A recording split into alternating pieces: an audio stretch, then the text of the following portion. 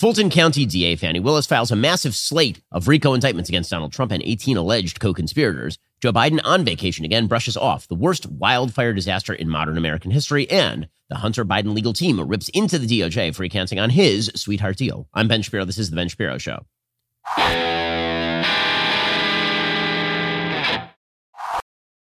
Today's show is sponsored by ExpressVPN. Thousands of my listeners have already secured their network data. Join them at expressvpn.com/Ben. So they did it. They finally did it.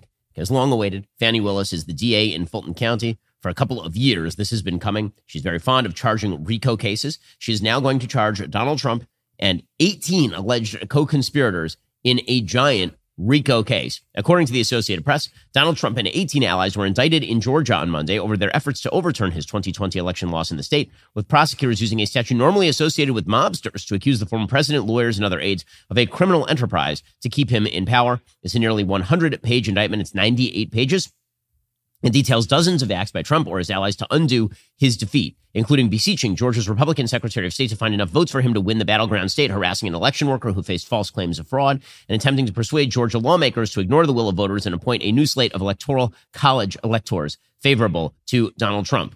In one particularly brazen episode, it also outlines a plot involving one of Donald Trump's lawyers in accessing voting machines in rural Georgia County to steal data from the voting machine companies, supposedly. Although, of course, the question there is whether they were looking for evidence of the possibility that the voting machines had been hacked or something. Fulton County District Attorney Fani Willis announced the charges last night.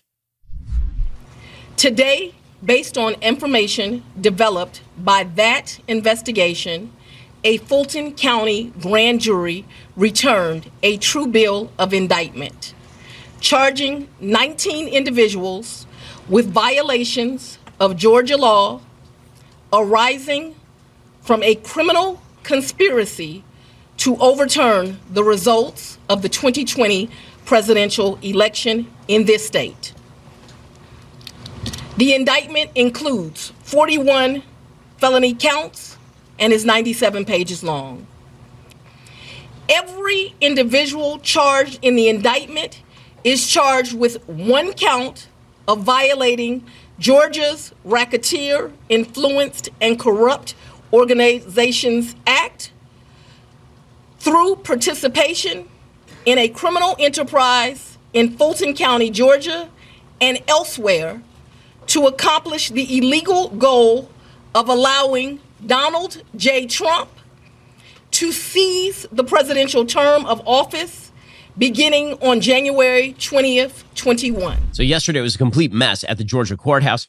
Apparently, there was a brief but mysterious incident in which the county website put up a list of criminal charges to be brought against the former president. Those were taken down pretty quickly. And then, of course, something very, very similar went up very late last night. Trump's legal team says the events that have unfolded today have been shocking and absurd, starting with a leak of the presumed and premature indictment before the witnesses had even testified or the grand jurors had deliberated, and ending with the DA being unable to offer any explanation. The indictment, which is 98 pages long, which kind of smacks of you in fourth grade attempting to write a very long 5-paragraph essay in the hope the teacher would give you an A, even though the essay wasn't very good. That's sort of how the indictment reads. It's very long, it's very detailed, and it sort of goes over a lot of territory that has already been trod. They accuse Trump and his alleged co-conspirators of 161 acts. Many of these acts are things as simple as like retweeting things. So if you look at the actual indictment, it actually says that, for example, it accuses Act 28. On or about the third day of December 2020, Donald John Trump met with the Speaker of the Pennsylvania House of Representatives in the Oval Office and discussed holding a special session of the Pennsylvania General Assembly. This was an overt act in furtherance of the conspiracy. So meetings are apparently now illegal, but he called Brian Kemp. He retweeted something from OANN.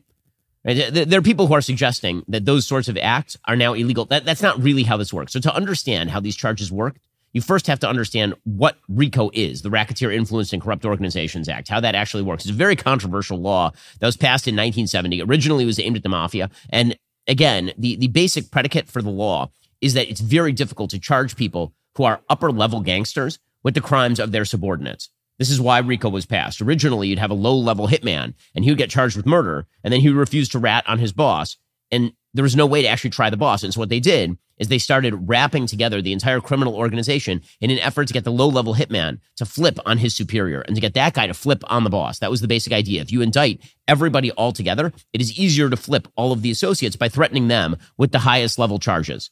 That's sort of the goal, right? You charge the accountant with murder, and therefore the accountant, because the accountant is now wrapped into the giant conspiracy, the accountant doesn't want to go to jail for murder. The accountant doesn't want to go to jail at all, and so the accountant flips on the boss. That's what racketeering originally was. It comes from the term racket, which meant an organized illegal activity.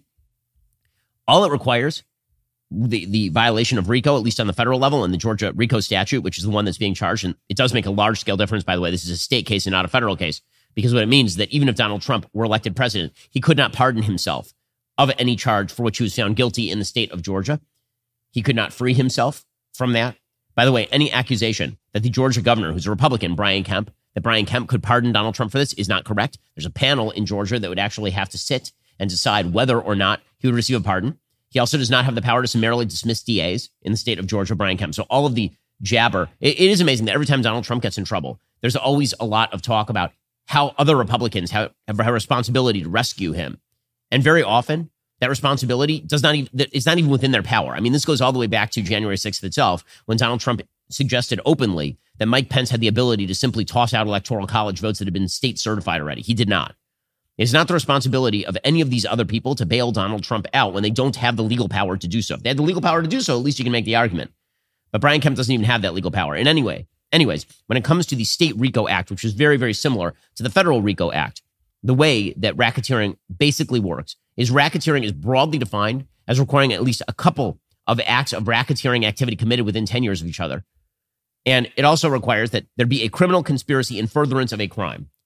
Criminal conspiracy in furtherance of a crime. Okay, what that means is that, let's say you and I, we decide that we're going to conspire to go to the Walmart together. Not a crime, because that's a conspiracy without actual furtherance of a crime.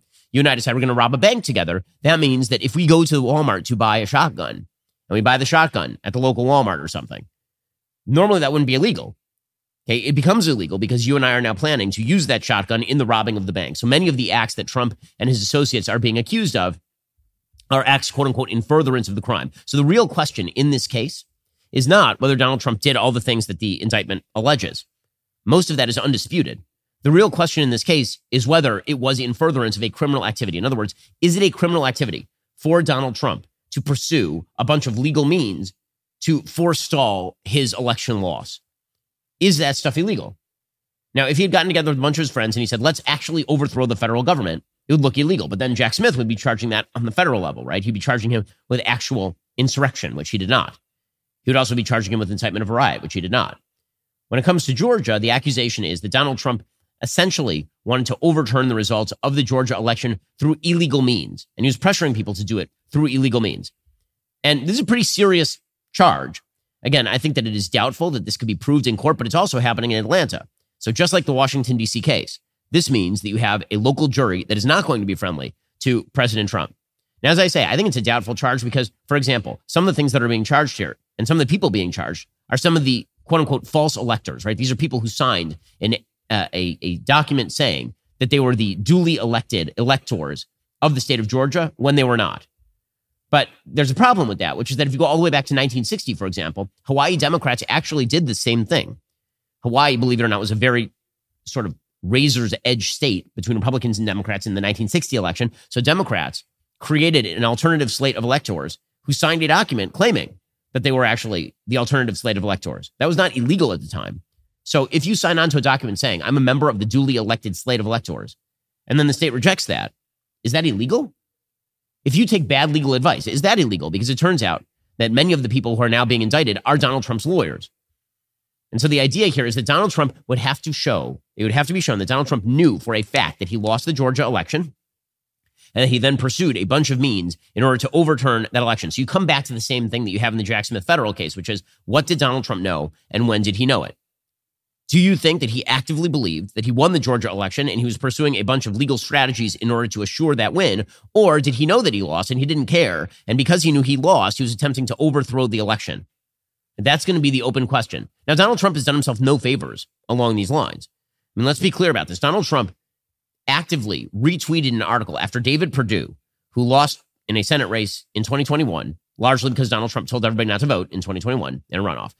After he lost, Donald Trump tried to prop him up to run against Brian Kemp for governor because Brian Kemp did not go along with Donald Trump's Georgia shenanigans. David Perdue got his ass kicked by like 50 points in the primary against Brian Kemp. And Donald Trump then proceeded to tweet out an article suggesting that David Perdue had lost because of voter fraud. So again, the case that Fani Willis and company are going to make, just to be totally legally fair here, the case they're going to attempt to make is that Donald Trump doesn't actually care at all whether he wins or loses an election. He's going to claim that he won, and then he's going to attempt to overthrow the legitimate results of the election. But Donald Trump also could legitimately believe that he won the Georgia election, even if that's not true. And by the way, it is not true. The Secretary of State of Georgia has actually attempted to pry out information from True the Vote, which is the organization behind 2,000 Mules. And True the Vote has refused to turn over the information they say supports the idea of widespread voter fraud in the state of Georgia. But that doesn't matter. The real question is intent. Is it a criminal act to listen to bad legal advice? Is it a criminal act to call up the Georgia Secretary of State and say, I want you to find me 11,870 votes? Is that a thing that is criminal? Or is that just you being an idiot? Right? You being an idiot, not a crime. A conspiracy to be an idiot, also not a crime. We'll get to more on this in just 1 second. First, I want to talk to you about Daily Wire's most trusted privacy partner and the premier sponsor of this show, ExpressVPN. When you use the bathroom, you always close the door behind you because otherwise it'd be rude and gross and weird. Why would you let random people look in on you when you go online? Okay, stuff that's happening that's private is private, so you shouldn't let other people access that. That would include your internet service provider. They can see every single website you visit. What's worse, they can sell that information to ad companies and tech giants who use that data to target you. ExpressVPN puts a stop to this. It creates a secure encrypted tunnel between your device and the internet, so your online activity cannot be seen by anyone. I use ExpressVPN on all my devices. It works on everything, phones, laptops, even routers, so everyone who shares your Wi-Fi can still be protected even if they don't have ExpressVPN. The best part about using ExpressVPN, it's as easy as closing the bathroom door. You just fire up that app, you click one button, and you are now protected. ExpressVPN is the world's #1 rated VPN by Mashable, The Verge, and countless others. If you're like me and you believe your online activity is nobody's business but your own, secure yourself by visiting expressvpn.com/Ben today. Get an extra 3 months for free on a 1-year package. That's expressvpn.com/Ben. Again, expressvpn.com/Ben to learn more. We'll get to more on this in just 1 second. First, does it make sense that a single company controls 90% of all internet searches, runs your email service, and gets to track everything you do on your smartphone? Big tech is more powerful than most countries, and they profit by exploiting your personal data. It's time to put a layer of protection between you and your online activity and the people who exploit that online activity. That's why I use ExpressVPN. Think about how much of your life is on the internet. Sadly, every site you visit, video you watch, or message you send gets tracked and data mined. But when you run ExpressVPN on your device, their software hides your IP address. This is something big tech can use to personally identify you. So ExpressVPN makes your activity harder to trace and sell to advertisers. ExpressVPN also encrypts 100% of your internet data to keep you safe from hackers and eavesdroppers on your network. ExpressVPN does all of that without slowing your connection. What I like most about ExpressVPN, it's really easy to use. Download that app on your computer or phone, tap one button, you are now protected. So stop handing over your personal data to the big tech monopoly that mines your activity and sells your information. Protect yourself with the VPN I trust to keep me safe online. Visit expressvpn.com/Ben. That's expressvpn.com/Ben. Get 3 extra months for free. Go to expressvpn.com/Ben right now to learn more. So 2 things can be true at once. One, this can be a fairly serious charge that Donald Trump is facing down, particularly in an unfriendly jurisdiction. It can also be true that Donald Trump is being targeted by Fani Willis in highly political fashion. It's the exact same thing as Jack Smith going after him in Washington, D.C. Although I will say that the Georgia case, just based on statute, is stronger than the Washington, D.C. case. The Washington, D.C. case has a bunch of twisting and turning to try to fit what Donald Trump did into a bunch of statutes that don't quite fit. This one, you can at least make the argument, legally speaking, that Donald Trump fits within the purview of these statutes in a way that he doesn't in sort of the D.C. case. But with all of that said, why is it that 4 cases have now come down in 5 months leading up to the election? Why? That's a little bit suspicious. You have 4 major criminal cases that have come down in the last 5 months against the leading Republican contender for the presidency. That looks an awful lot like election interference, just to any outside observer, obviously.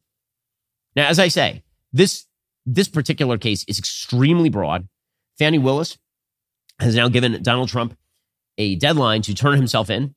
And people at the courthouse, I mean, you can tell how political this is. People at the courthouse are already saying that he's going to take a mugshot, which will easily be the most trafficked photo in human history. You can imagine that Donald Trump will smile for the photo because when you smile for your mugshot, you look cool. And Donald Trump knows that. Here's Fani Willis explaining the deadline. I am giving the defendants the opportunity to voluntarily surrender no later than noon on Friday, the 25th day of August, 2023. Okay, so Donald Trump is going to have to turn himself in probably next week.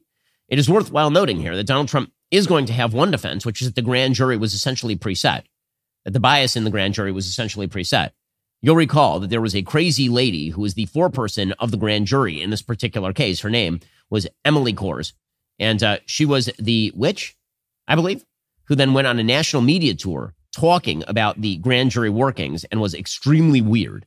So Donald Trump's legal team is going to have something to hang their hat on here. Here's a flashback of Emily Kors, the grand jury foreperson, who, again, is a weirdo.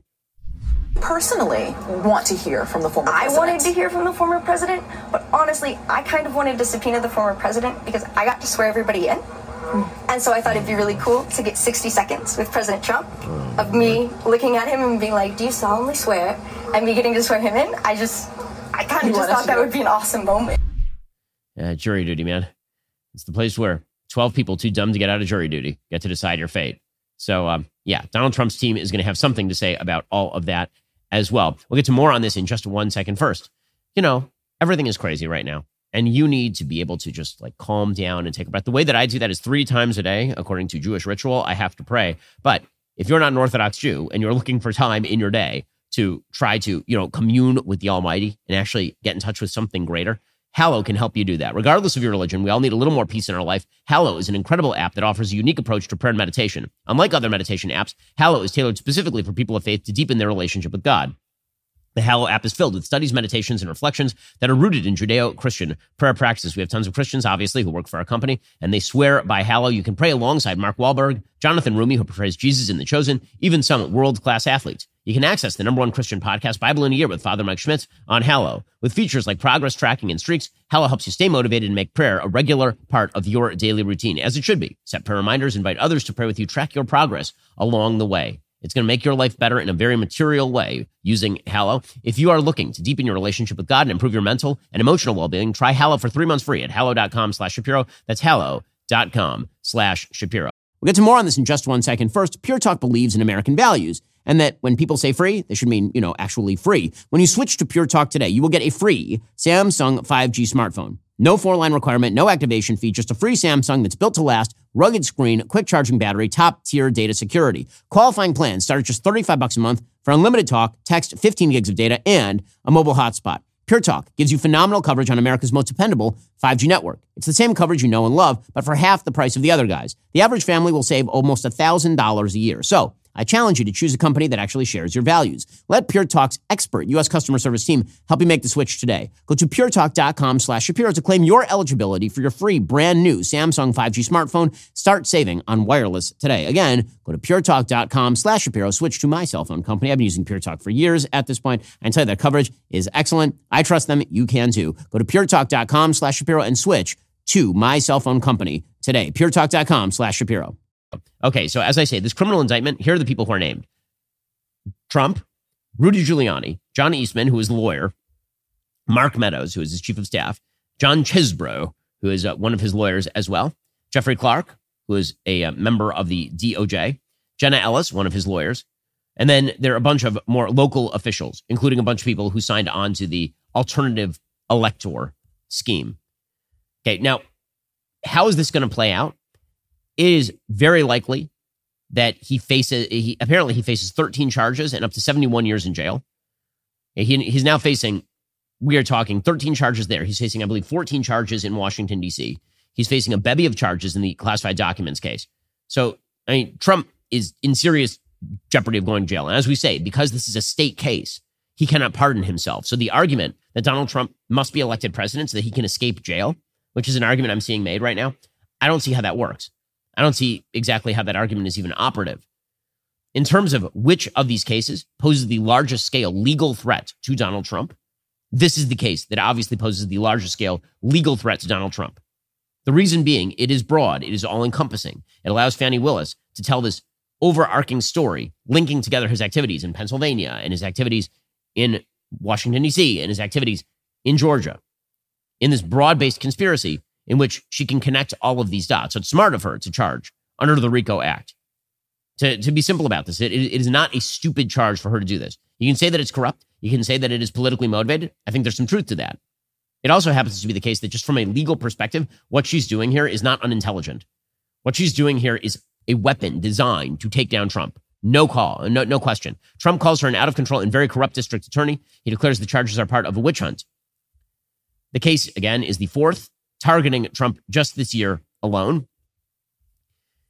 This case probably will run all the way through the election because it is very large scale. Now, she says, and this part is crazy. She says she wants to try all of the defendants at once, like put them all in a room together and try them at once. Sort of like that scene where Harvey Dent tries everybody all together in The Dark Knight.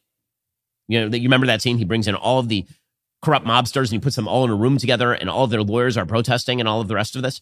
And he does it to throw a scare into them. That's part of it. Okay, what RICO is designed to do, as I suggested earlier, is to get the accountant to flip on the hitman who flips on the headman. Right? Part of this is going to be an attempt to get people who are around Trump to flip on Trump to avoid criminal charges. So when is this actually going to take place? That is still up in the air.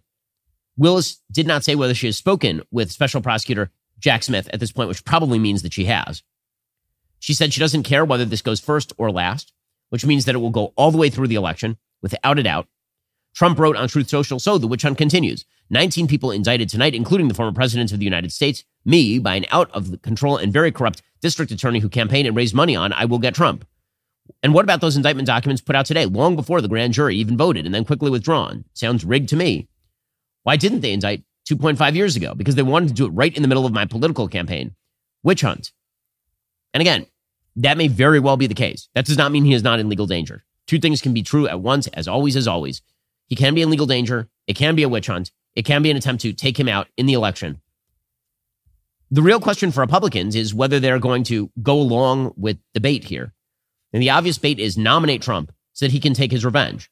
As I said before, I don't see how that worked even legally speaking. If he goes to jail in Georgia, he will still be in jail in Georgia as president of the United States. There's a civil suit that was filed against against Bill Clinton when he was president of the United States by Paula Jones. It went forward. It's why the Monica Lewinsky scandal happened. We've never had a case where a state criminal charge is filed against the sitting president of the United States before he became president of the United States. I don't even know how that would work. I'm not sure anybody knows how that would work. Let's say that you get hit with a murder charge and you run for the presidency from jail. Are you automatically freed from jail on the murder charge?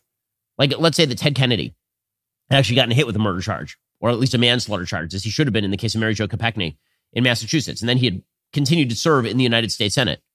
Presumably, he still would have gone to jail. So I don't know how any of this works. I'm not sure anybody knows how any of this works. Georgia represents probably the most serious threat to Trump's liberty, according to a wide variety of legal analysts, including Andy McCarthy. It is highly likely at this point, as I say, it is hard to imagine that Trump escapes all legal consequence for all of these charges. I'm not sure how he escapes what's going to happen to him in Washington, D.C. or Georgia. And when we say that it's outrageous, it is. It also means that the glass has now been broken. So what we're about to see next is what we're about to see next is Republican DAs all over the country start to indict people like Joe Biden for things like racketeering and corruption as vice president of the United States. Once the glass has been broken, it cannot be unbroken. The glass has now been broken.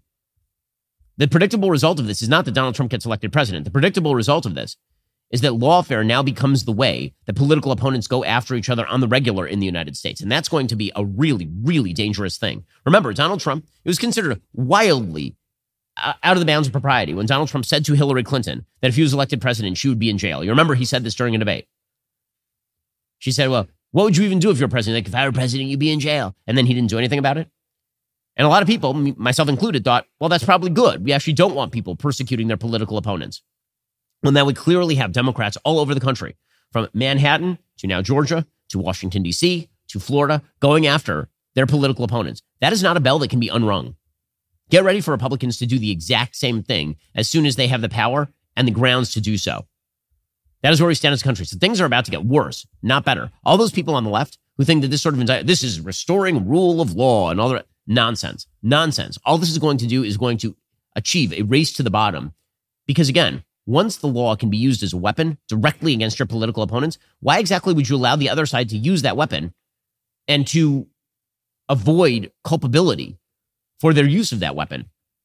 It's hard to see exactly how this doesn't end poorly for pretty much everybody. We'll get to more on this in 1 second. First, everyone knows I love my Helix mattress. Did you know they just launched their newest, most high-end collection, the Helix Elite?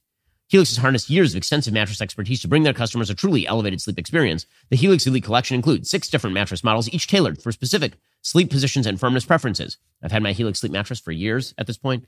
I rely on it dearly. I have 4 kids. They're up at all hours of the night. We got a dog. Dog tends to wake up pretty early. I need my sleep. Helix Sleep makes it happen. Why? Well, because the mattress is personalized just for me. Helix has a sleep quiz that matches your body type and sleep preferences to the perfect mattress, because why would you buy a mattress made for somebody else? I took that Helix quiz. I was matched with a firm but breathable mattress. Go to helixsleep.com/Ben. Take their 2-minute sleep quiz. Find the perfect mattress for your body and sleep type. Your mattress will come directly to your door, shipped for free. For a limited time, Helix is offering up to 20% off all mattress orders plus 2 free pillows for our listeners.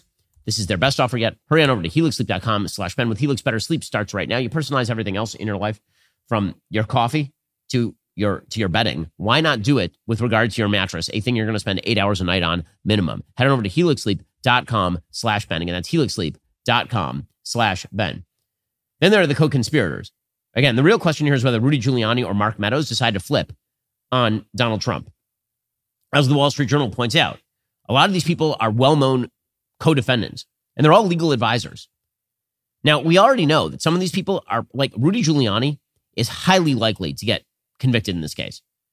The reason that Rudy Giuliani is highly likely to get convicted in this case is because he has openly had to apologize to a particular poll worker for suggesting and implying that she was corruptly bringing in empty ballots to the Fulton County vote counting location, knowing, presumably, that she was not, in fact, doing that. But once you have people who are caught in false statements, it shouldn't be that hard to flip them. Sidney Powell, the question is, how strong is their loyalty going to be? So Donald Trump has had the loyalty of subordinates for a very, very long time. In the classified documents case, for example, he has Walt Nauta and a bunch of low-level aides who are maintaining their unwillingness to basically flip on him. Is that going to hold with somebody like Sidney Powell? Does it seem like Sidney Powell is somebody who is going to, stick by her word here and hold by President Trump? Hard to see that. 5 of the co-defendants, Giuliani, Powell, John Eastman, Kenneth Chesbrough, and Jeffrey Clark, are identifiable, though unnamed, as co-conspirators in a separate federal indictment from Jack Smith. Some of the people who are going to be called in this case, and again, it will be televised, some of the people who are going to be called in this case will include, I assume, the current Secretary of State, Brad Raffensperger, in Georgia. Brian Kemp, because he was called by Donald Trump, could actually be called to testify in this particular case. It will be televised. It will be a spectacle, and it will be an electoral disaster for Republicans if this thing runs all the way through the election. I know there are a lot of Republicans who are in love with the idea that this is going to backfire on Democrats, and that the attempt to, quote unquote, get Trump is going to lead to a revenge play by Trump that ends with a Republican in the White House. I'd love to see the poll data supporting that. I've yet to see one iota of data supporting that. There's a lot of data to suggest that the targeting of Trump has helped him in the primaries. I've yet to see a single piece of data suggesting that the American people are going to react to all of this lawfare against Trump by voting for Trump. There's not one poll showing it. Seriously, not one. Even the most Trump-friendly polls don't show that. What they show is that a majority of the American public believes Trump should be indicted on something, which is a very bad indicator. I think they're wrong, but it doesn't matter what I think. It matters what the American public thinks, because they're the ones who are going to be voting. Also, is Trump likely to win Georgia in the 2024 election if the entire case in Georgia is about how he was basically pressuring people into changing votes or into finding votes or whatever it is? Is that going to help his case in the state of Georgia? Remember, Brian Kemp won his reelect running away from Stacey Abrams in the state of Georgia. Meanwhile, the more Trump-friendly candidates like Herschel Walker lost. David Perdue lost. Do you think Georgians are really fond of this sort of stuff? I have doubts. If Donald Trump loses Georgia, all the rest of these states don't even matter. And by the way, the Arizona Republican Party continues to keep doubling down on this sort of stuff. Do you think that's going to help them? It certainly didn't help them in 2022. How about in Wisconsin, Pennsylvania, and Michigan? Is any of this going to help? I say this because, again, whatever sympathy I have for President Trump being targeted, and I have sympathy for President Trump being targeted for sure, the question for me as a conservative is, who stops Biden? Who stops the bad policy that affects me and my family and you? Who stops all of those bad policies? You can have sympathy for somebody while still recognizing that the thing that shapes your life as an American is who is the president of the United States. And yes, it shapes your life that the DOJ is going after political opponents because those political opponents could be you. But the only way to stop that is power. The only way to stop that is to put someone in the White House who can actually clean out the DOJ. If Donald Trump can't make it, it does no one any favors to run him. This is a really serious question. This is going to linger over the entire election cycle. Right now, the court dates are spread out all over 2024. We already know that the classified documents case is likely to begin sometime in May. Right in the middle of the election cycle, like just before the conventions. This case is likely to begin, you would imagine, August, September, right before the election. There's every possibility that the Jack Smith indictment in D.C. is going to start even before the primaries. This thing is going to lurk over the entirety of the election. Now you have all of these other people who, as I say, could flip, including people like Ray Stallings Smith, who's an Atlanta area lawyer who filed an unsuccessful lawsuit challenging Biden's Georgia victory. He was the subject of a complaint from a legal watchdog group to the state bar seeking disciplinary measures. Or Robert Cheeley, who's been hit with 10 counts. He's a personal injury lawyer. He presented Georgia state senators with video clips he claimed showed election workers at a downtown Atlanta precinct double and triple counting votes. And it turns out that that wasn't actually the case. And so the question is whether he knew that or not. Do you think these low-level officials want to go to jail for years on end? For Donald Trump? Do you think that that's a thing that they want to do? And this is why what Fani Willis is doing, corrupt as it may be, bad as it may be for the country, it is smart legally because the chances of flipping somebody are pretty significant. So this is going to be wild, and by wild I mean really, really horrific for the country on pretty much every single level. Okay, in just a second we'll get to Joe Biden. He's supposed to be Captain Sympathy, and yet he remains a person who is oddly unsympathetic to everybody who does not have the last name Biden.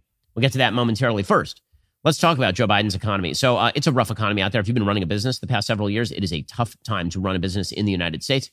This is why you might want to talk to my friends over at Innovation Refunds. They've been helping small businesses that qualify get a business payroll tax refund through the Employee Retention Credit, or ERC. The ERC is a tax refund for businesses that kept employees on payroll for parts of 2020 and 2021. If you own a business with more than 5 employees, you could have money waiting to be claimed. Are you uncertain about your eligibility for the ERC? Innovation Refunds has a team of independent tax attorneys who will collaborate with your CPA to assess your eligibility, ensuring you feel confident before you submit your application. They've already helped thousands of eligible businesses apply for the ERC. Innovation Refunds does not provide tax or legal advice. They work with an independent network of tax professionals and will share information with them to evaluate and process your claims. Head on over to getrefunds.com to determine your eligibility. If you qualify, you could be on your way to receiving money for your business. There's no upfront charge. They don't get paid unless you get paid. Go to getrefunds.com or dial 1-843-REFUNDS. That's getrefunds.com or dial 1-843-REFUNDS. Terms and conditions apply. Getrefunds.com or dial 1-843-REFUNDS. Also, when Dr. Jordan B. Peterson made the decision to join Daily Wire Plus, it was a massive win for those who champion free speech and intellectual debate. Well, 1 year later, the amount of Jordan B. Peterson content we have over at Daily Wire Plus is extraordinary. We have tons of it, hundreds of hours of captivating content you're not going to find anywhere else. Jordan has created thought-provoking works that reshape your perspective on life. They range from vision and destiny to marriage, dragons, monsters, and men. Additionally, you can immerse yourself in discussions that nurture your spiritual side, like Logos and Literacy and Jordan's groundbreaking series on the book of Exodus. That's only the beginning. We haven't even talked about his Beyond Order lecture series or his extensive archive of lectures and podcasts. It's an absolute compendium of all things Jordan-related. Plus, there's even more new exclusive content on the horizon. This is only the beginning. By becoming a Daily Wire Plus member, you'll embark on an unforgettable experience that will fuel your thirst for knowledge and inspire personal growth like never before. Go to dailywire.com/subscribe to become a member today. So, Joe Biden's appeal back in 2020, whatever appeal it was, is that he was supposedly a big contrast with Donald Trump. If you look at the latest polls from Gallup just before the election, they looked at character dimensions for the various candidates. And what they found is that 66% of American voters thought that Joe Biden was likable, as opposed to 36% who thought that Donald Trump was likable. 52% thought that Joe Biden was trustworthy, as opposed to 40% who thought that Trump was honest and trustworthy. But most importantly, 54% of Americans said that Joe Biden cared about people like them, as opposed to only 45% who said that Donald Trump cared about people like them. Well, this has always been the lie about Joe Biden. He's not honest and trustworthy. He's not particularly likable, and he does not care about anyone outside of his immediate circle. This is why everybody who is a member of the Biden family is rich. If you are inside the circle, he makes you rich. If you are outside the circle, he does not care about you. And he has put this on display a multiplicity of times, from Afghanistan to, most recently, this Lahaina fire that killed at least 100 people. So according to Bloomberg, this Maui fire is the deadliest fire in the United States in 105 years. 93 people at least have been killed. We still have hundreds of people missing. The number of fatalities expected to climb further as authorities continue search and rescue efforts. According to the Hawaii governor, Josh Green, only 3% of the area has been searched. They're still bringing in 12 more cadaver dogs to help with the efforts. That death toll is definitely going to go up. So what is Joe Biden doing during all of this? Now, remember, we have a history in the United States of holding the president of the United States or even senators from a given state accountable for natural disasters where they are not really hands-on, like right in the middle of it, just involved. You'll recall, of course, when George W. Bush was perceived as disconnected from the victims of Hurricane Katrina. Here, for example, is a montage of media coverage talking about the evils of George W. Bush when it came to his supposed dereliction of duty during Hurricane Katrina. This is a quote from an editorial. A better leader would have flown straight to the disaster zone and announced the immediate mobilization of every available resource. The cool, confident, intuitive leadership Bush exhibited in his first term, particularly in the months following 9/11, has vanished. The New York Times, not unexpectedly, kind of chimed in. They said the president showed up a day later than he was needed, and they excoriated him for appearing casual to the point of carelessness. Harsh words coming from FEMA's former disaster response chief, Eric Tolbert, who says the government was not ready and shifted its attention from natural disasters to fighting the war on terror.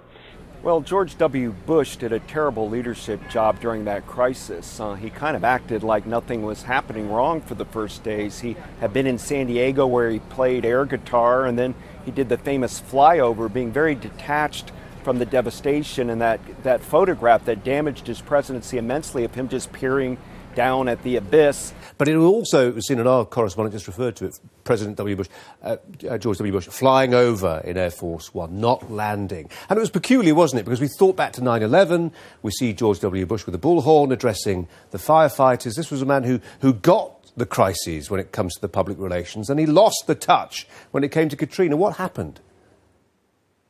Well, I think it was, again, a breakdown at all levels. And in that particular case, the pilots were instructed not to come in. It would have been more of a complication to bring the airplane in than to land. I think in retrospect, it would have been better just to figure out how to get that plane on the ground there. So he could have been the commander-in-chief. You remember all of this. And you remember when Ted Cruz was in Cancun for vacation and a freeze hit Texas. And supposedly the senator from Texas had to be on site suffering through the freeze, despite the fact that really this was a state-level issue. Now, again, Hurricane Katrina was a state-level issue.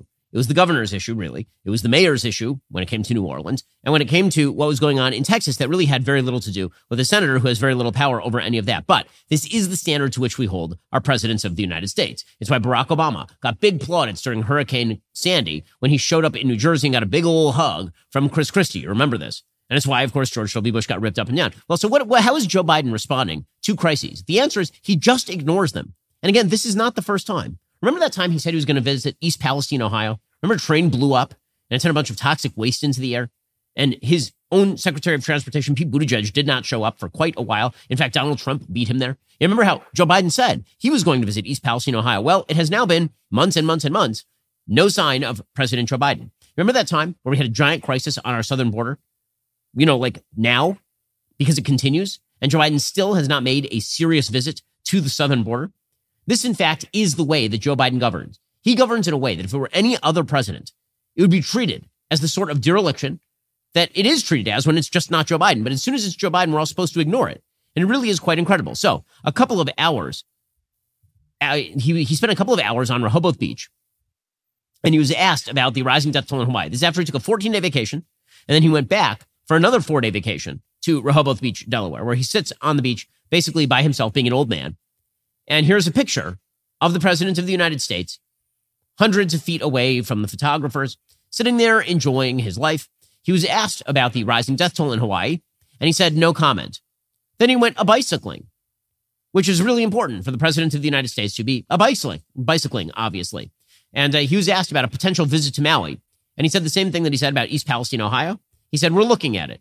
Here was Joe Biden saying, no comment. We're looking at it. Good morning. Will you be going to Maui? Good morning, Madam First Lady. Can you come talk about Maui, Mr. President? And bye. Catch you later. Now, if it's heartless for everybody else, why would it not be heartless for Joe Biden? The answer is it is heartless for Joe Biden. In fact, Joe Biden is now planning to travel to Lake Tahoe, Nevada on Friday, and he's going to spend a week there, leaving the following Thursday. So 14-day vacation, followed by a 4-day vacation in Delaware, followed by like a week-long vacation in Lake Tahoe. You wouldn't want to break up his vacation, folks.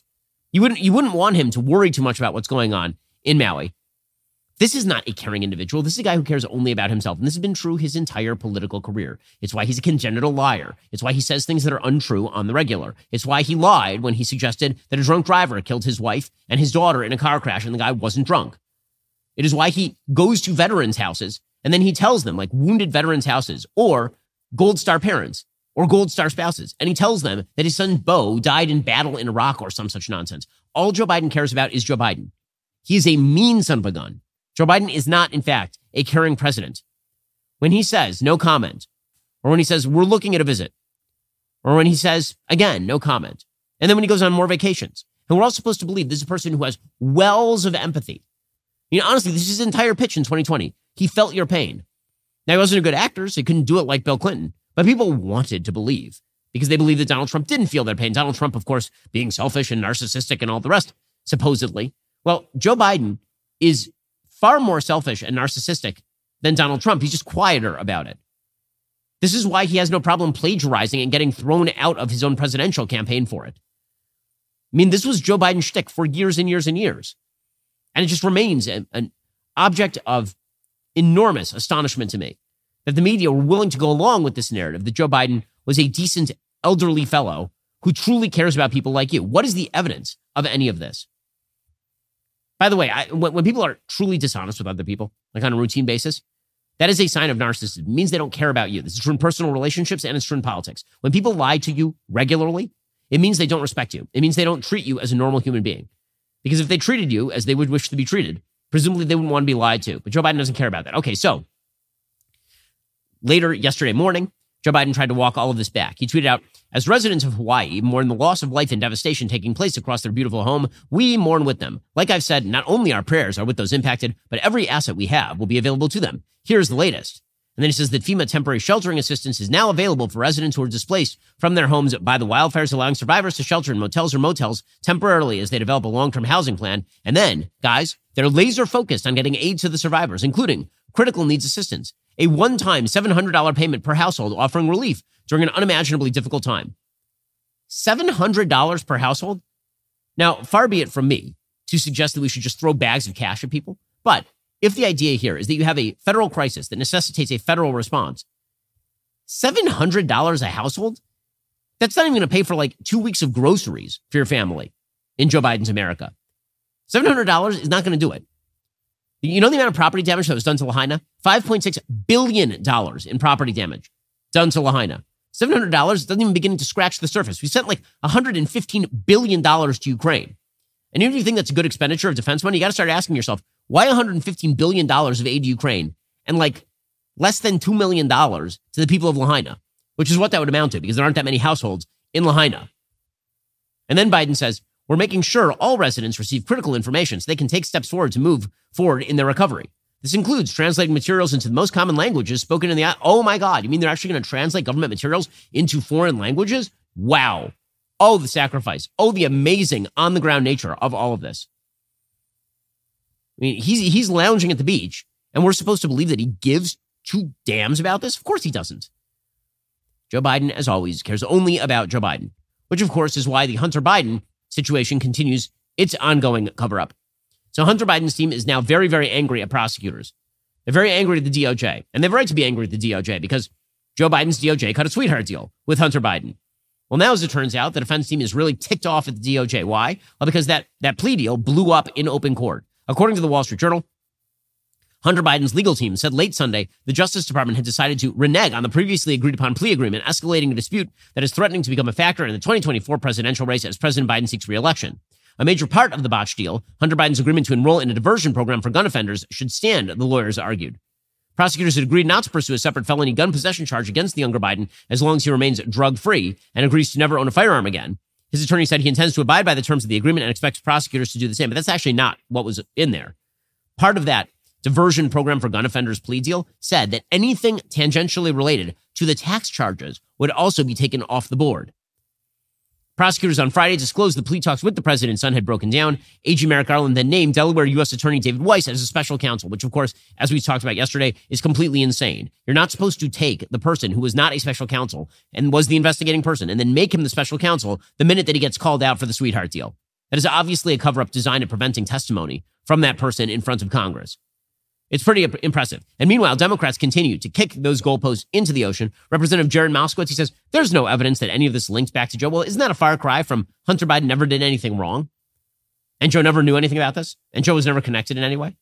There's no evidence to link anything back to Joe was true about Al Capone with regard to murder. They had to get him on a tax charge. Just because there's no evidence that Joe Biden took like money directly into his bank account doesn't mean he didn't benefit from Hunter taking tens of millions of dollars into the Biden family bank accounts. It's a wild statement. Here's Representative Jared Moskowitz hanging his hat on a very, very slim hook. Republicans, the MAGA Republicans in the House know they can't save Donald Trump, right? He has the triple crown of indictments right now. He's going for the final four. I mean, he's batting 1,000 on every indictment we thought he was going to get. And so they know they can't save him. So the whole idea is they want to make Joe Biden just like him, you know, the head of the Biden crime family, like somehow Joe Biden all of a sudden is Tony Soprano.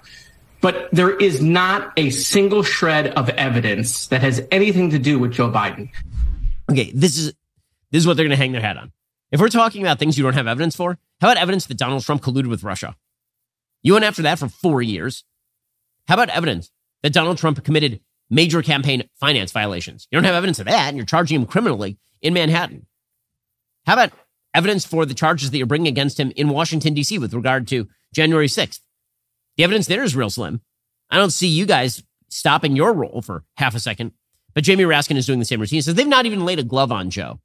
Oh, the hackery. Oh, the unbelievable hackery here. And we're going to release a report about all of the foreign government emoluments, millions of dollars we can document that Donald Trump pocketed at the hotels, at the golf courses, through business deals when he was president, and that his family got. But they've not laid a glove on Joe Biden as president. They haven't been able to show any criminal corruption on his part. As president, they haven't been able to show any criminal corruption. As president. Those aren't even the allegations. The allegation is that there was criminal corruption when he was vice president. So you're not even naming the same period. By the way, the evidence of criminal corruption is that his own AG tried to keep the Hunter Biden scandal with a lid on it. That's the actual evidence. And we have testimony from IRS whistleblowers to exactly that effect. Again, I think the house of cards that is Joe Biden's reputation is crumbling. I think it's going to materialize if Republicans have the brains to, run somebody who's able to make that the issue. Democrats, in order to distract, are, of course, going to now apparently indict President Trump every day of this week, every day of next week, and every week to come. And that's precisely what Joe Biden wants. Because again, when you focus in on Joe Biden, what you see is a corrupt elderly man who does not care about anyone except him and his immediate family. And if you focus on Donald Trump is likely to lose. That is the simple math here. And Donald Trump makes it easy for his opponents when he praises people like Laura Loomer. Laura Loomer is pretty obviously a crazy person. And Donald Trump, on Friday, apparently praised her pretty fulsomely in a video clip posted to social media. She flattered him, and then he did a pose with her. He said, "It's great to have you. You work hard. You're a very opinionated lady. I have to tell you that, in my opinion, I like that." And then she praised him, and he praised her, and all of the rest. Trump had actually offered to hire Loomer a little while ago. Loomer, of course, has done things like suggest that Casey DeSantis didn't actually have cancer, that she faked or exaggerated her cancer. She said that Marjorie Taylor Greene is a B-word who says she is spreading all this truth, but she's just spreading her legs. Laura Loomer is a delight. And Donald Trump, once again, associating with, people who flatter him. But is that a great way to staff? Is that a great way to run a campaign? I have some doubts. Okay, meanwhile, the craziest judicial ruling of the day. According to the New York Times, a group of young people in Montana won a landmark lawsuit on Monday when a judge ruled that the state's failure to consider climate change when approving fossil fuel projects was unconstitutional. The decision in the suit, Held versus Montana, coming during a summer of record heat and deadly wildfires, marks a victory in the expanding fight against government support for oil, gas, and coal, the burning of which has rapidly warmed the planet. Julia Olson, the founder of Our Children's Trust, which is a legal nonprofit group that brought the case on behalf of miners, said, quote, "As fires rage in the West, fueled by fossil fuel pollution, today's ruling in Montana is a game changer that marks a turning point in this generation's efforts to save the planet."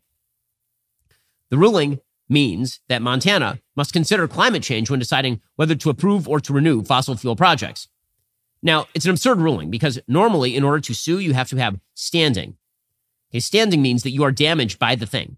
And it's not enough to have general standing. If you don't like a law and the law damages you, you can't just sue based on general standing that you don't like the law. For example, they increase taxes. You're a person who pays taxes. That does not give you standing to sue. That's a political question. Okay, in order to have standing, it's got to be like, I hit you with my car. Now you have standing to sue me. But in this particular case, the court suggested that the mental anguish undergone by children because of climate change gave them standing to sue Montana for not considering climate change when determining whether or not to drill for oil. Emily Flowers, spokeswoman for the Attorney General, said, the ruling is absurd, not surprising from a judge who let the plaintiff's attorney put on a week-long taxpayer-funded publicity stunt that was supposed to be a trial. It's a bizarre case for sure. Michael Berger, who's the executive director of the Sabin Center for Climate Change Litigation at Columbia, said, quote, this was climate science on trial. And what the court has found, as a matter of fact, is that the science is right. So now we have courts suggesting the science is right. And by the science is right, that means that if Montana drills for oil, then indubitably this is going to create massive climate change that'll kill your kids. Because now it is the job of courts, presumably, to decide the science. Pretty incredible ruling. So first of all, not the purview of courts, actually. And you know what else is not the purview of courts? To simply give standing to plaintiffs who don't have it in the first place. The Montana case revolves around language in the state constitution that guarantees residents the right to a clean and healthful environment and stipulates the state and individuals are responsible for maintaining and improving the environment for present and future generations. But the right to a clean and healthful environment doesn't mean that the state doesn't have to do a balancing routine and figure out whether or not it is worthwhile for the citizens to, say, drill. So now, apparently, all these young people are going to sue in states ranging from Hawaii to Utah to Virginia. This is the first kind of case like this to go to trial in the United States. The state contended that Montana's emissions are minuscule when compared against the rest of the globe. The plaintiffs argued the state has to do more to consider how emissions are contributing to droughts, wildfires, and other growing risks. It's an insane ruling, obviously. Many of the youngsters testified about the effects they had witnessed. So now we have 15-year-olds testifying about how they saw that it was really hot outside, and this is now the grounds to shut down drilling in the state of Montana, thanks to this idiot judge. Now, I have a question. Why is it exactly that young people could not sue to stop, for example, pretty much every government program because they all take on debt? Really, why not? Why don't they say that the government has a responsibility to make sure that those who cannot vote are not burdened with the cost of policies that are undertaken now? That seems like a violation of equal protection, for example. You could theoretically make a crazy argument that the Equal Protection Clause, which says that every citizen is entitled to equal protection of the law, should protect people who are not able to vote yet in their interests. So, for example, if you saddle the country with, say, $32 trillion in national debt, that's going to hit my kids and my kids' kids. So shouldn't the AB be able to sue and say that the federal government shouldn't be able to pass laws that raise debt? That if they're actually going to, actually spend money, then maybe people who are above the age of 18 should have to pay for that thing. Is that the direction that we're going to now have judges going? I highly doubt the left wants to go down this path. First of all, it's going to get struck down at the Supreme Court level because it's obviously specious and stupid. But the fact that this is how the left would love courts to rule just demonstrates once again, the left has no limits when it comes to power. They truly don't. They'll suggest that the right is power hungry when the Supreme Court says we will not step into the abortion debate. We will instead kick it back to the state and federal level. That apparently is an egregious usurpation of power by the Supreme Court. But it is a protection of rights when a local judge says that an entire state now has to stop drilling because a bunch of 15-year-olds are mad, which is literally what this decision is. Pretty incredible stuff. Well, all of this ties into a really fascinating piece by David Brooks today over at The Atlantic. It's called How America Got Mean. Here's what David Brooks says. He says, over the past 8 years or so, I've been obsessed with two questions. The first is, why have Americans become so sad? The rising rates of depression have been well publicized, as have the rising deaths of despair from drugs, alcohol, and suicide, but other statistics are similarly troubling. My second related question is, why have Americans become so mean? I was recently talking with a restaurant owner who said he has to eject a customer from his restaurant from rude or cruel behavior once a week, something that never used to happen. A head nurse at a hospital told me many on her staff are leaving the profession because patients have become so abusive. At the far extreme of meanness, hate crimes rose in 2020 to their highest level in 12 years. Social trust is plummeting. In 2000, 2/3 of American households gave to charity. In 2018, fewer than half did. The words that define our age reek of menace, conspiracy, polarization, mass shootings, trauma, safe spaces. We're enmeshed in some sort of emotional, relational, and spiritual crisis. what exactly is going on. So David Brooks has a theory as to what exactly is going on here. So David Brooks says that there are a few different stories. One, the technology story. Social media is driving us all crazy. Second, the sociology story. We've stopped participating in community organizations and are more isolated. Third, the demography story. America, long a white-dominated nation, is becoming a much more diverse country, a change that has millions of white Americans in a panic. And fourth, the economy story. High levels of economic inequality and insecurity have left people afraid, alienated, and pessimistic. He says that he agrees to a certain extent with all of these stories, but I don't think any of them is the deepest one. He says the most important story about why Americans have become sad and alienated and rude, I believe, is also the simplest. We inhabit a society in which people are no longer trained in how to treat others with kindness and consideration. Our society has become one in which people feel licensed to give their selfishness free reign. The story I'm going to tell is about morals. In a healthy society, a web of institutions, families, schools, religious groups, community organizations, workplaces, helps form people into kind and responsible citizens, the sort of people who show up for one another. We live in a society that's terrible at moral formation. He says the moral formation comprises three things. First, helping people to learn to restrain their selfishness. He says that America used to be good at this. Second, teaching basic social and ethical skills. And third, helping people find a purpose in life. Now, he's right about all of this, but he is missing why exactly all of this fell apart. Now, part of it was the increasing atomization of American society that we've talked about. And this ties back into the decline of church attendance, for example. It ties back into the rise of social media. Now, the sort of move toward individual expression as opposed to a communal obligation that led to this sort of breakdown. Obviously, he says schools began to abandon moral formation in the 1940s and 50s. He says the post-war period saw similar changes at the college level. He says questions like, what is the meaning of life? How do you live a good life? Lost all purchase. In sphere after sphere, people decided that moral reasoning was not really relevant. Psychology's purview grew, especially in family and educational matters, its vocabulary framing virtually all public discussion of the moral life of children. This would be the privatizing of morality, the attempt to get away from the idea of a common good. He says the moral instincts here are falling into a pattern that philosopher Alistair MacIntyre called emotivism. Whatever feels good to me is moral, which of course is what we've talked about. Most of us who noticed the process of demoralization as it was occurring thought a bland moral relativism and empty consumerism would be the result. You do you and I'll do me. But that's not what happened. Jonathan Haidt says, when you're raised in a culture without ethical structure, you become internally fragile. You don't have a moral compass to give you direction, no permanent ideals to which you can swear ultimate allegiance. And so people start to suffer from what Emile Durkheim has called anomie. This is true. I mean, all of this is true. There's something else that's happened, though. And that is an attack on all these institutions, a motivated attack, and a reliance on the niceness of the American public to tolerate the attack. So it's not just, I mean, this is true. A lot of the moral education went away. That undergirding niceness is kindness. And kindness and niceness are not the same thing. Being nice to someone means that you just are inoffensive to them. Being kind to someone very often means you're looking out for them. It means that you're going to tell them a thing that maybe they don't want to hear. If you have a friend who's a drug abuser and you simply say, you do you, that may be nice, but it's not kind. If you have a child who does bad things on the regular and you just let them do it, that may be nice, but it's not actually kind. But what's happened is but kindness is undergirded by a belief in some sort of higher good. Because what it means is that you do have to use judgment. You do have to be judgmental. You have to know that not being a drug addict is actually morally preferable to being a drug addict. Or you actually have to say that certain behavior is better than other behavior. It is an act of kindness to chide your fellow when he goes astray. But niceness says that that's mean. Niceness says that that is actually something you should not do.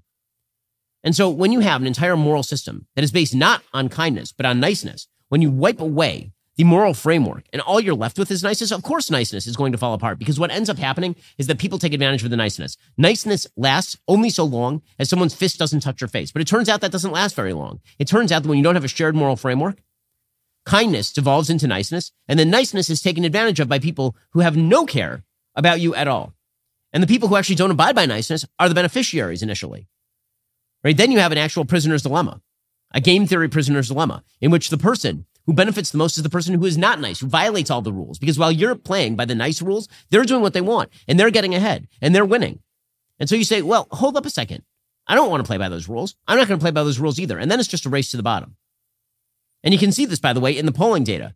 Democrats, for example, in the 1990s, by the late 1990s, Democrats thought that most Republicans were actually bad people. And Republicans still thought that most Democrats were just wrong. And then around 2013, 2014, the stats change, and Republicans start to say, oh, maybe Democrats are also bad people. And so both sides now think the other side is bad people. Why? Well, because again, Democrats were relying on the niceness of Republicans while at the same time taking advantage of the lack of kindness in the system. So David Brooks is right when he says that lack of moral education is the problem. That, of course, is true. But it's also people being aggressive in taking advantage of the niceness of others. And that means social radicalism that is designed to tear down the institutions. That is what this is really about. An actual attempt at dissolving the institutions themselves.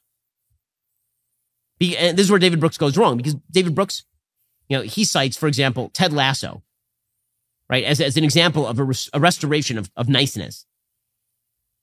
He says, in the summer of 2020, the series Ted Lasso premiered. When Lasso describes his goals as a soccer coach, he could mention the championships he hopes to win or some other conventional metric of success. But he says, for me, success is not about the wins and losses. It's about helping these young fellows be the best versions of themselves on and off the field. He says that's a 2-sentence description of moral formation. But as it turns out, what Ted Lasso really ends up being is a moral relativist. He basically, in the series, whatever floats your boat is the morality of the series by the end. There are no actual real expectations other than sort of a generic niceness to everybody else. You can't build a society on niceness. No society functions on niceness. Niceness is a byproduct of kindness. When you kill kindness, niceness will not remain. Meanwhile, the economy looks like it is about to turn bad. I don't understand people who say that basically what goes up is just going to stay up and never come down. It's like modern monetary theory, this idea that you can just inflate the currency and nothing will ever happen about that. So you get 40-year high in inflation. Right now, a lot of lights are blinking red. That's particularly true in China.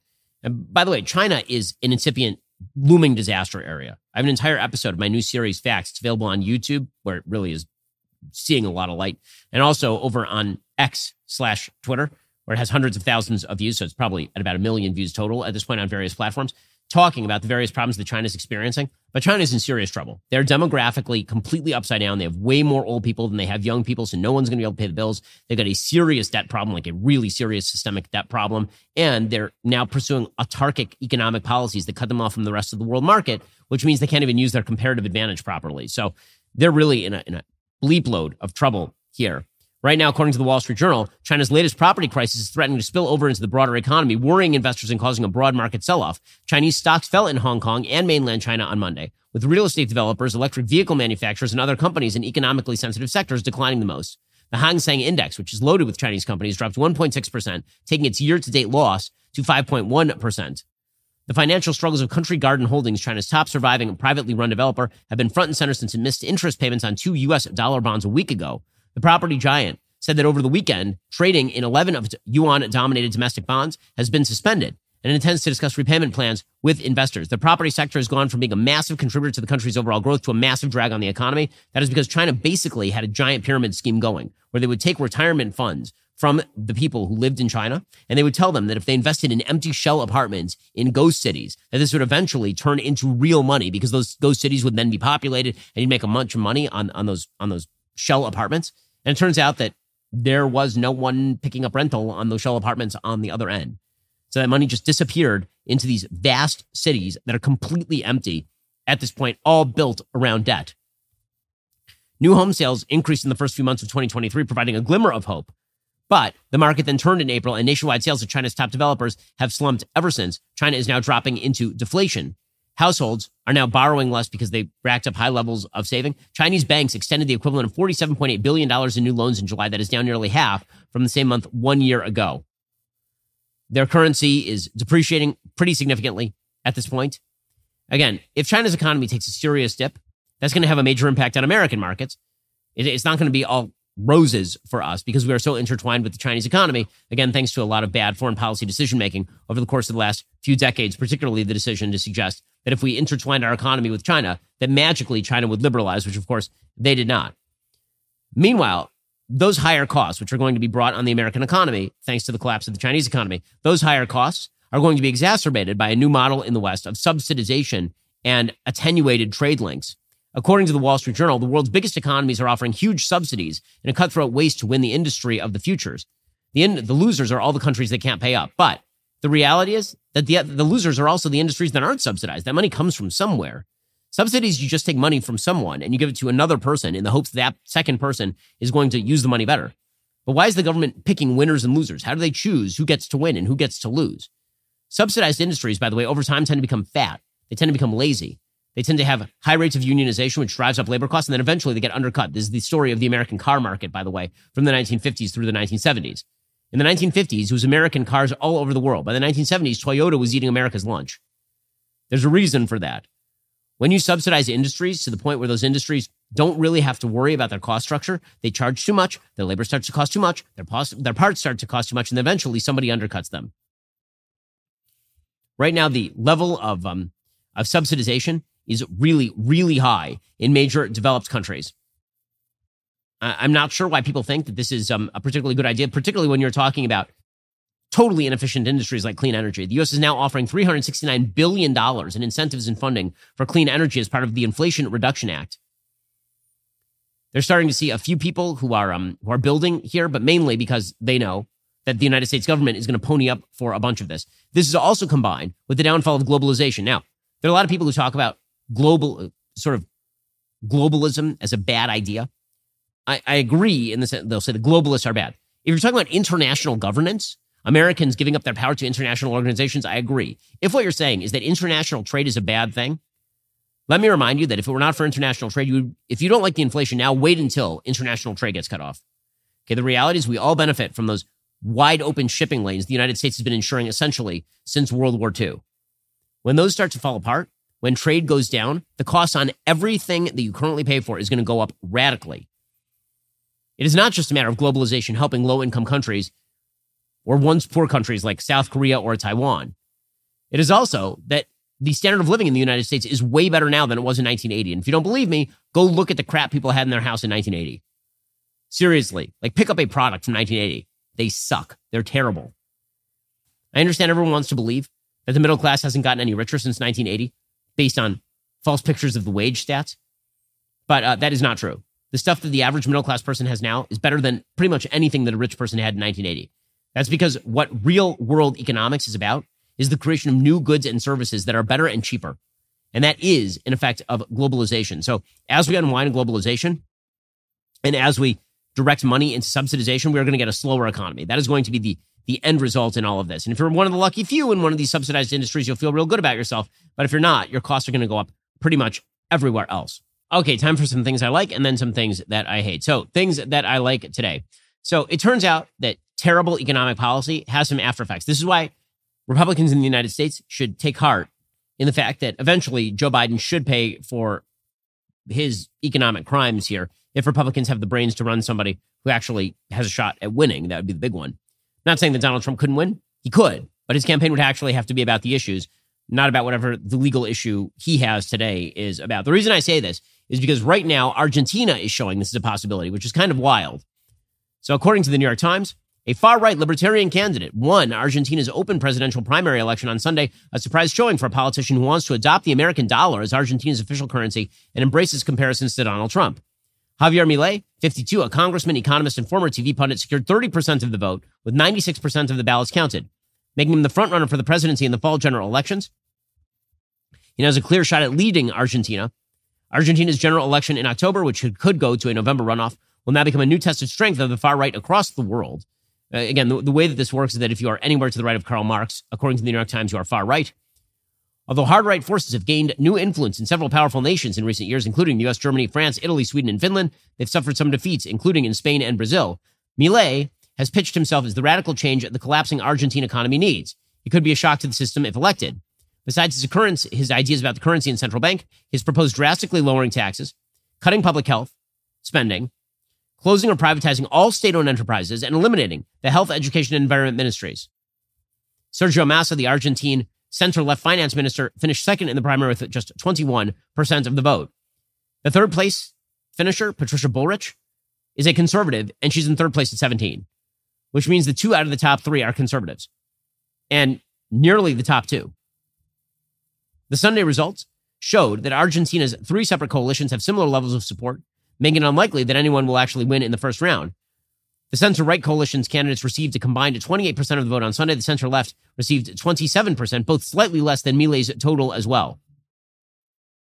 Milei said, "We're not only going to end Kirchnerism," that is a reference to former President Cristina Fernandez de Kirchner, "we're also going to end the useless, parasitic, criminal political caste that is sinking this country."